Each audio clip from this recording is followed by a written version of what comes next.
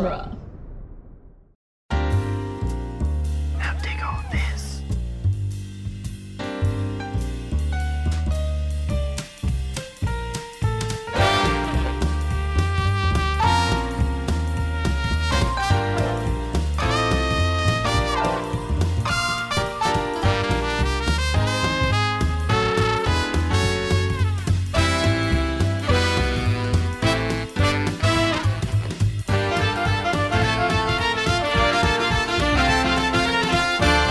Welcome back to Spider-Man Minute, the daily podcast where we analyze and celebrate Spider-Man 3, one Papa was a Rolling Stone minute at a time. I'm Zach. Oh Lind. my.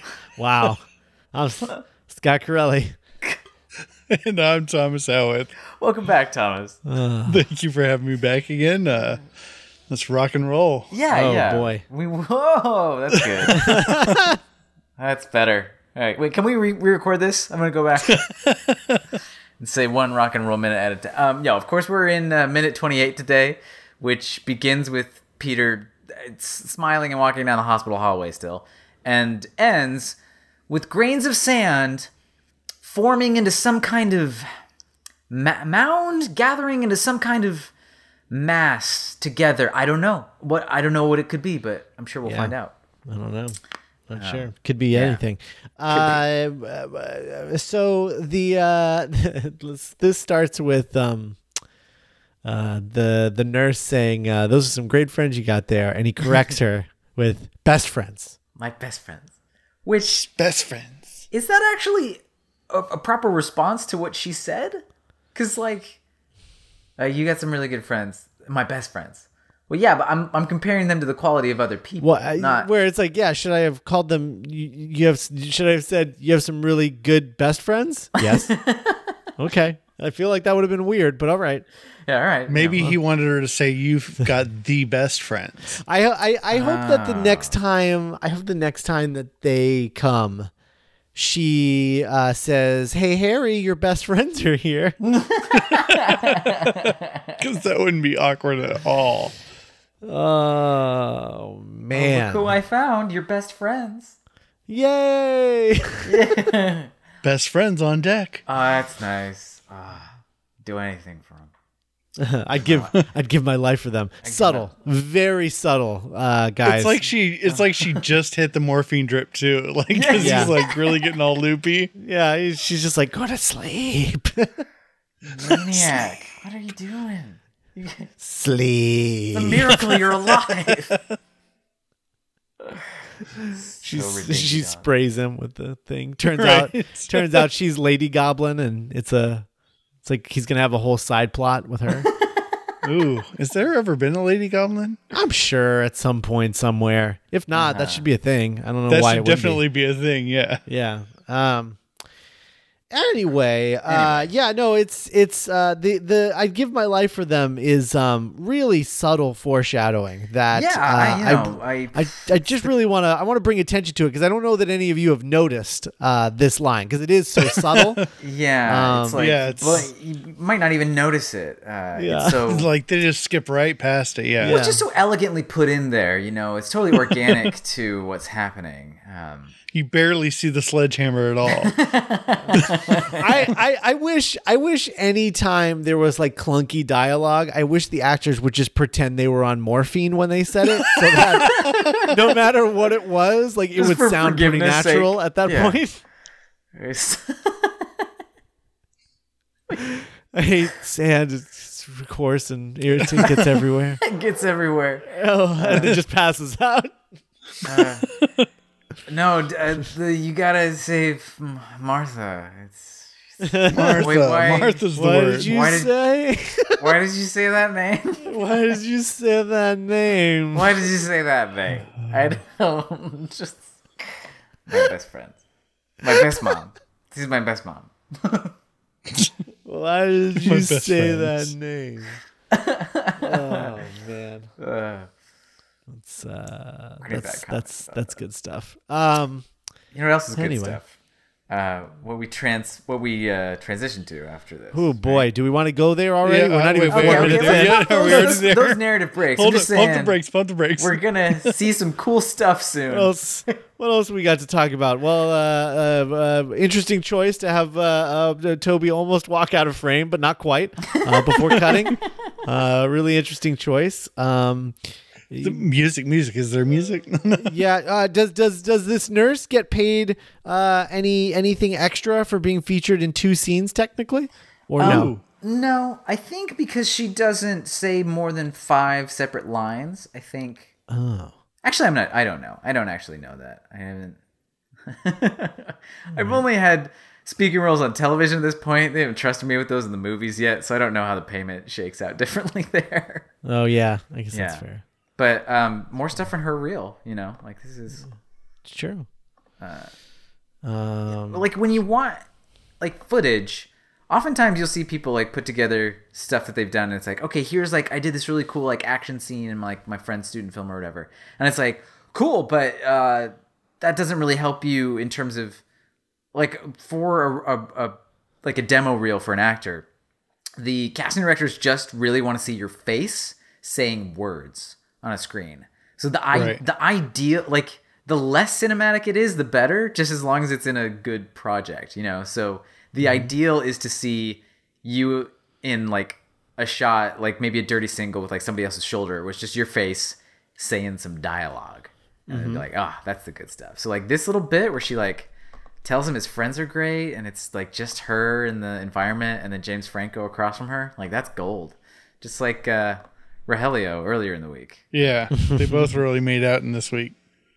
Yeah, maybe this is how Sam gets, these interesting actors in for these tiny roles. He's like, you'll get a decent paycheck, but also we'll make sure it's real good stuff for your reel. You'll get a little featured moment, featured beat. I'm gonna pay you an exposure. I'm gonna pay you money, but also there'll be exposure. That's what you want. That's the idea.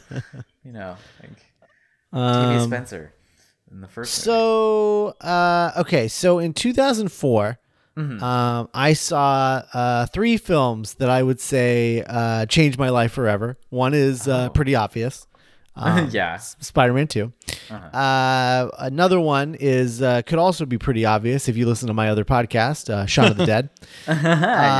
And the third one was a film called Eternal Sunshine of the Spotless Mind. Oh hell yeah. And, such a great movie. And in Eternal Sunshine of the Spotless Mind, which at this point in 2007, I was fully on board calling it my favorite movie. Sure. That was the thing that I was saying was my favorite movie, because I hadn't quite gotten into the place where like I understood what a favorite movie was.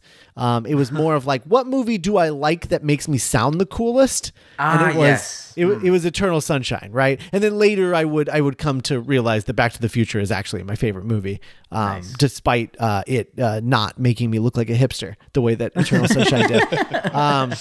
But so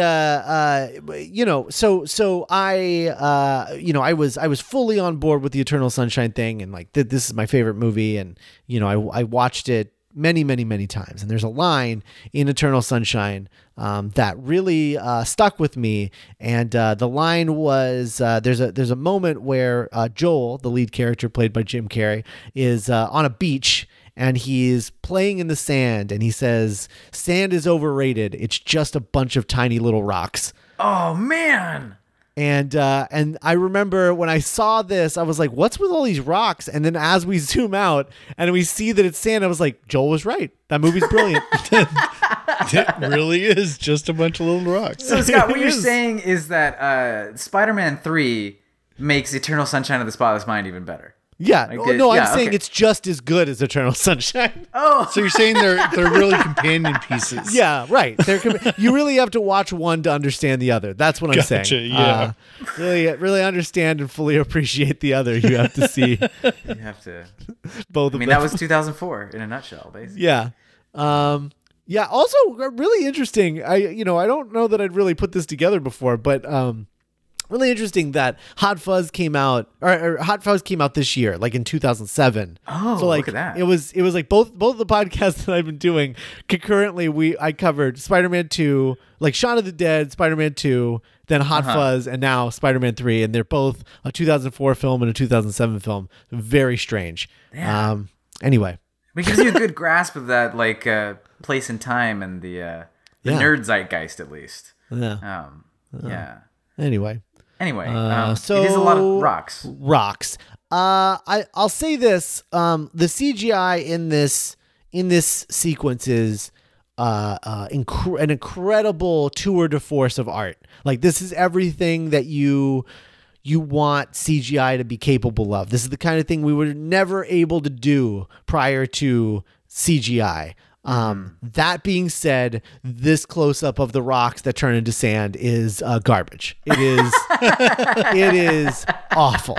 I mean, this is so bad. They're so jagged. Like, yeah, it's like, great. Once we zoom out, it's great. Yes. It's just this close up shot of the tiny little grains of sand that just look like little boulders, and then turn into like what looks like gravel.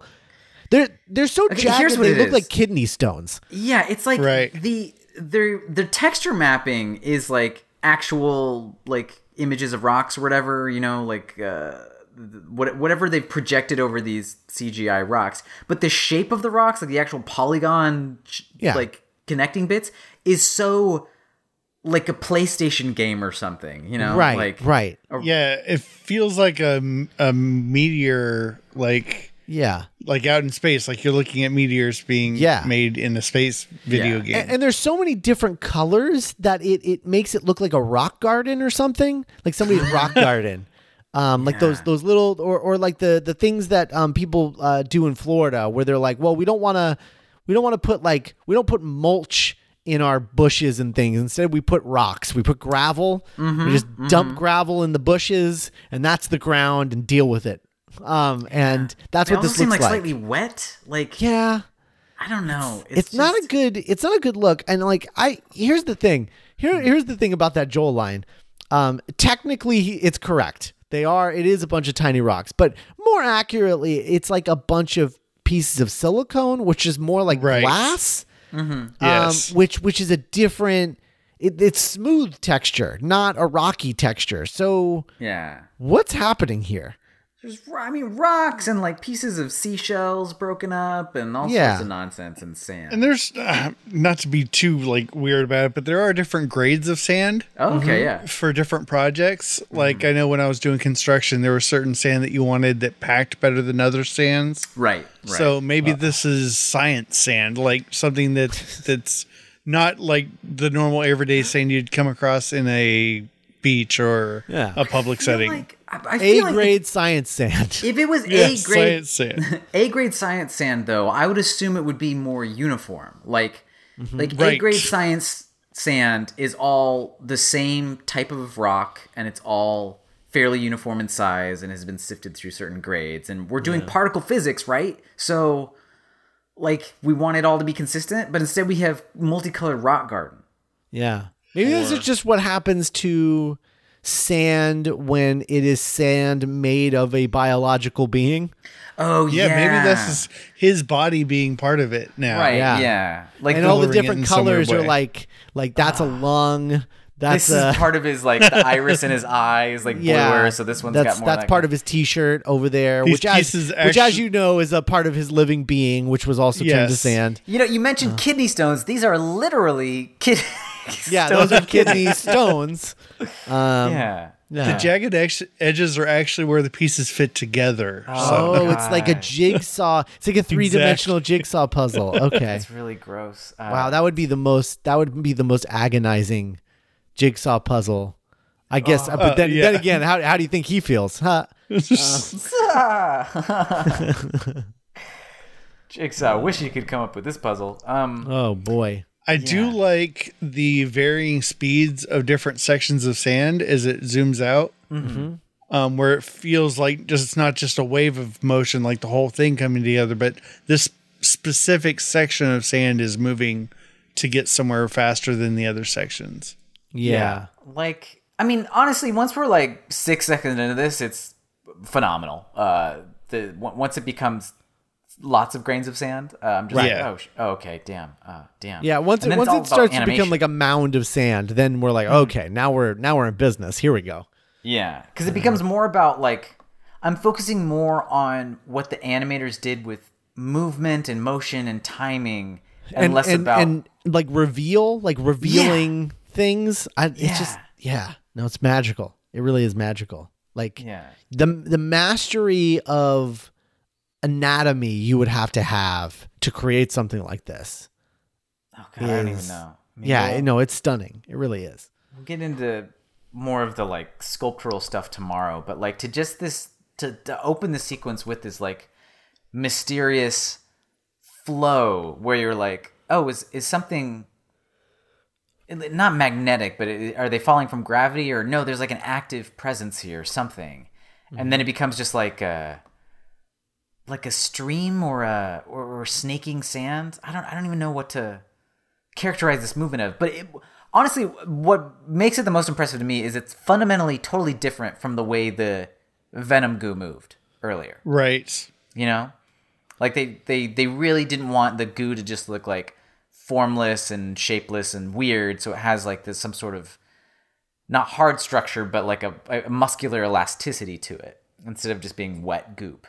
And this has its own like active thing where it doesn't just feel like a particle thing run on a computer, even though it is, where they're just like simulating a bunch of stuff moving from one place to another randomly. It's with purpose and with I mentioned off air that sand cresting and like jumping off the rest of the sand really, really struck me the first time I saw it, because you're right, it does give this purpose to it. Yeah. It's timed with the music there, like that one you're talking about, like 36 seconds in or so. Yeah. It like almost like a dolphin breaking through a wave or something. I don't even know. I don't know. It's just pretty. It's just like I sit there during the sequence, which is why I'm almost trepidatious about how to structure the next couple days, because I get like when there's silly things going on in the movie, it's really fun to like, oh, I can pull this apart. But I watch this sequence and it makes me go quiet. You know? Yeah. I just go, wow. I think my favorite bits of this, and we get one of them at the very end, is like the sort of like the thing where it sort of like breaks, where like the mound sort of breaks. Yes. You know, where like something is like breaking out of it, you know, that's the stuff that I really like, because it's just it would be so easy to just have the sand move around and turn into a thing. Right. But like adding those extra beats of just like, now he's going to like break out of it, which means like some sand has to fall away. Yeah. Right. It's just so interesting. Which is one of the things that makes it feel like sand instead of like, I don't know, dust or, some other random material, is that we all have that tactile memory of like playing with like a sandcastle or something, and the form is kind of there, and then you bump it wrong and like a whole face falls, you know? Yeah. Like, how do you figure out how to do that? I don't know. In the animation. My real question... You watch a lot of stuff. Yeah, true. And you probably play with sand a lot, which leads to my next question is, how many episode 3 jokes were made over the course of the making of this movie? Oh, with nerds doing the sand the whole time? Oh, yeah. My goodness. Yeah. Oh, yeah. I'm dying. So many. So many nerds. Yeah. I just want to, just for a second, like, I know there's a lot of times where we've talked about how like 2007 is such a weird time because it's like the year before Iron Man, but this movie feels older than that, you know? And I just want to put real quick into perspective 2007 for everyone. Okay. 2007 was the year the first Transformers movie came out. Oh my gosh. We're still running that franchise. That's still happening. What?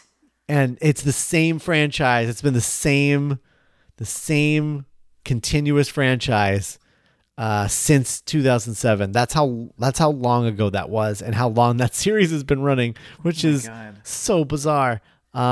Also makes me sad that Transformers has had more sequels than this series of Spider-Man movies did. Yikes! Yeah, which is There was actually a moment when I strongly considered minute by minuting Transformers. Oh, buddy!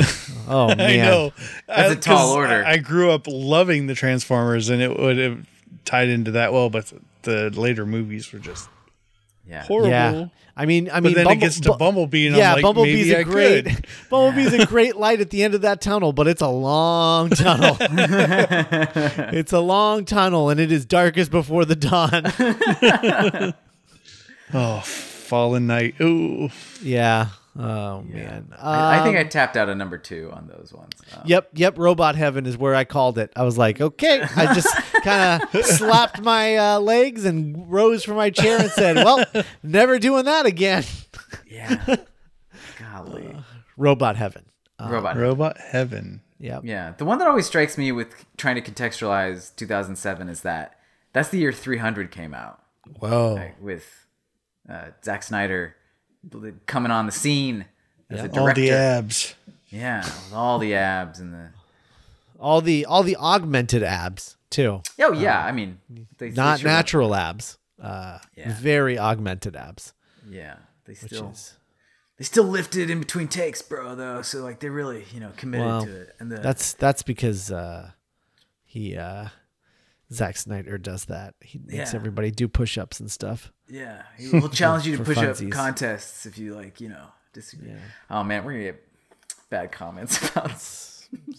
I mean, he did that. I think Zack Snyder is a brilliant visual stylist, and I'm fascinated by the type of work he does, even if I'm not a fan. It's very interesting choice to not call him a director, but anyway, why did you say that name? Anyway, this is Sparta. Oh man, that's when the Simpsons movie came out too. Sure is. What a weird period of time. Robert Zemeckis' Beowulf, which is oh my god, that's a wild movie. Yeah, it is. It is. I don't think that movie totally succeeds. I mean, like. It does not. Zemeckis was definitely like trying to do more than was possible at the time. Yes. But I do think of like a couple lines from that movie, like maybe once a month. Like the bit where Ray Winstone is like crushing Grendel's arm in the door, and he just like yells out that he's like Ripper, Terror, Slasher, Teeth in the Darkness, all that. I'm like, yeah, that's pretty cool. You really like that sword and sorcery stuff. Oh yeah, that's my favorite. I don't know who else would like that kind of stuff. That's crazy. Well, right? Thomas, you've got a podcast, don't you? What are you doing over there? What is that thing? I do have a podcast, and speaking of sword and sorcery, it has a lot to do with that. Oh, what a slick transition, folks. That was wonderful. Yeah, so after my movies by minutes, I took a break from that, and now I've started an actual play D&D podcast where we sit down and friends of mine from across the country get together and we play and record it, and then we put music to it and sound effects, and I hope that you guys really, really love it because we enjoy playing it a lot. That sounds like a great time. And it's called Crit Stormcast. It's found everywhere that you can find podcasts, pretty much, I think. We've tried to saturate the market as much as possible. But yeah, we've had a really good time with it. And then after, I think, episode 6, our DM wanted to do a little extra. And so we had our episodes coming out every other week. And he wanted to put something else in the middle weeks that we weren't putting out the actual episodes. So he started doing a, like, talk to the DM kind of thing where he answers rules questions, or he talks about different facets of the game. Like he'll talk about different monster types, or like in March we talked, or in May we talked about, or we have women on for Women in Gaming Month. Stuff like that. Something where we're not playing the game, but we're still talking about D&D and important stuff that goes along with it. That's fantastic. Yeah. So yeah, it's been pretty fun. And how deep into that is if people want to catch up right now? Like how many episodes are like? Well, I guess I would have to project into the future. I'm making you do math. Harder, Never mind. But as of recording in May, we have 11 episodes out. Awesome. And 11 actual play episodes, and I think 5 of the we call them Eye of the Storm. So we're Crit Storm and Eye of the Storm, where he gets to break down stuff. So somewhere around 15, 16 episodes right now. I love it. Nice. Really cool stuff. I got to reconnect with a friend of mine from high school who was doing a podcast of his own, and we kind of started working together and getting everything together with another friend of his from back home. And then I reached out online to see if there were any females that wanted to play with us, because Lord knows there's enough men playing games.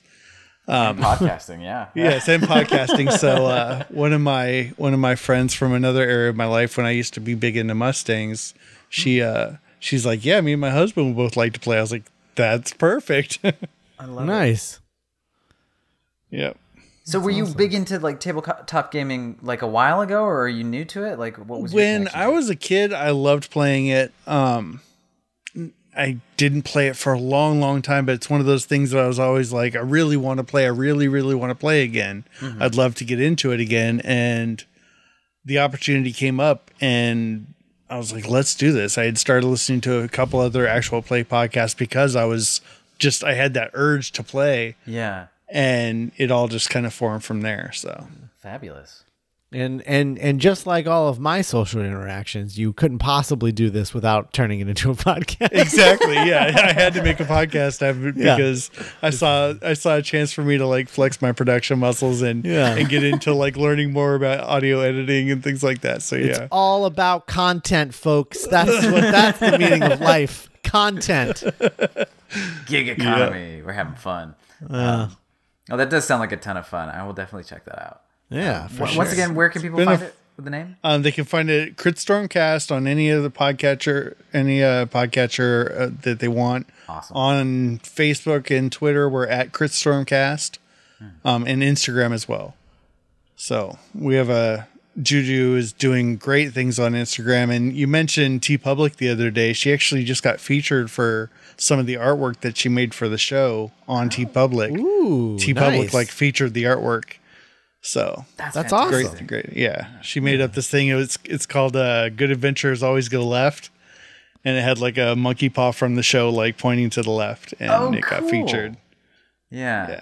So I guess didn't we figure this out with Dan last week or so, that like the ideal scenario would be like go through our TeePublic link, but then buy your merchandise, and then we're both doing all right. We both get all the money. Yeah. There you go. Yeah, everybody gets the money then. Yeah, that would be perfect.